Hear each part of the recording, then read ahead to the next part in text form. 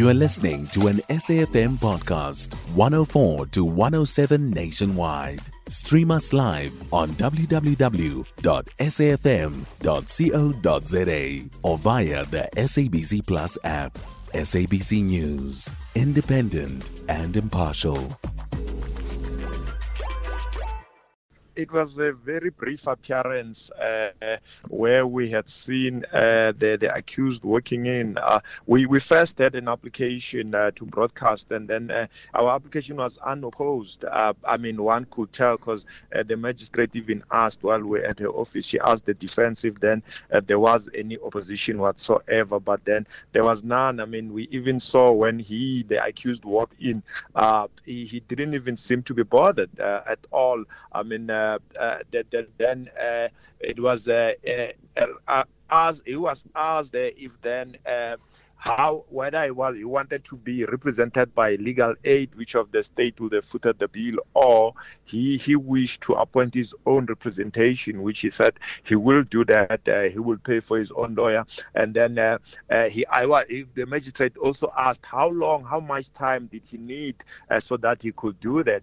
He asked for 7 days, and then hence now the matter has been postponed until next week, Monday, Sakina. Very interested in his demeanor, given the gruesome nature of the murder, Horisane. How would you describe his demeanor in court today? Sakina, he didn't seem like someone who shows remorse, man. If we take you back to, I've also tried not to watch the video, but I did see the selfie taking scene, which of even when I'm talking to you, it comes to mind now. It's not someone that seemed to show remorse at all. He was so relaxed there. Speaking, responding to questions. He didn't seem bothered at all. It's not someone that we can say he seems to be sorry about what he did. But allegedly, we should highlight that. As far as interest in the case goes, Horisane, what was the attendance like in court today by members of the community, and were there any family members of the deceased in court as well? It was packed to capacity, Sakina. We do understand that the family was here, but what we know is that the deceased comes from Mozambique, and the family members, they are here, but then now they were not necessarily staying same place. So remember that when it comes to mines, particularly this side of the West Rand, the mine workers, they somehow stay in mining buildings or mining houses. Houses owned by the mines, or they are staying in hostels. So you may find that you might be having family members around Johannesburg, but not necessarily there. Hence, it was also difficult for us to can locate them, because we understand that the people we spoke to here, they are actually coming from the mining sites, but then they don't necessarily know the family members. But then we also understand that right now they were in court. That's what we got, but we couldn't get. It was filled to capacity,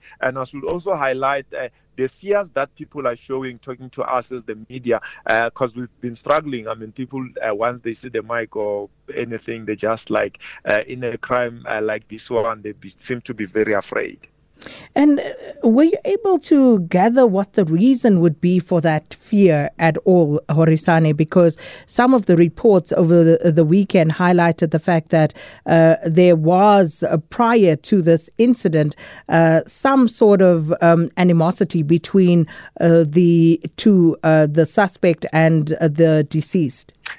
It seems to be not an easy thing to can establish, but there seems to be too many. Even now we're listening to people giving their versions of events that you end up asking yourself, if then who's telling the truth here, who's doing what? It seems to be very confusing. So it seems to be there's too much of hearsay information that we are getting here. What we're hoping that us coming here will get to shed some light as to what's really the truth behind this, because there seems to be a lot that's going on.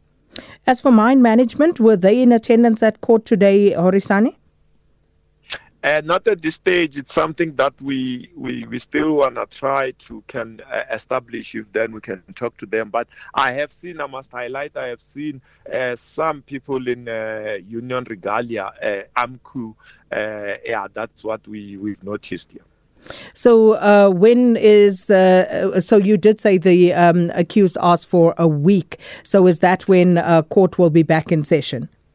Yes, it will be back on Monday, where you remember that this is a Schedule 6 offense, and Schedule 6, there's no way they'll let you go without a formal bail hearing. So he needs to do that formal bail application through his lawyer, which hopefully by Monday next week he will have appointed.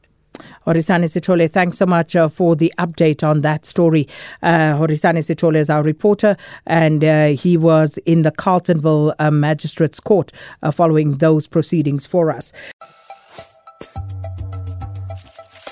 You can find SAFM Current Affairs on 104 to 107 nationwide. Our podcasts are available for download on all our digital platforms. SAFM, leading the conversation.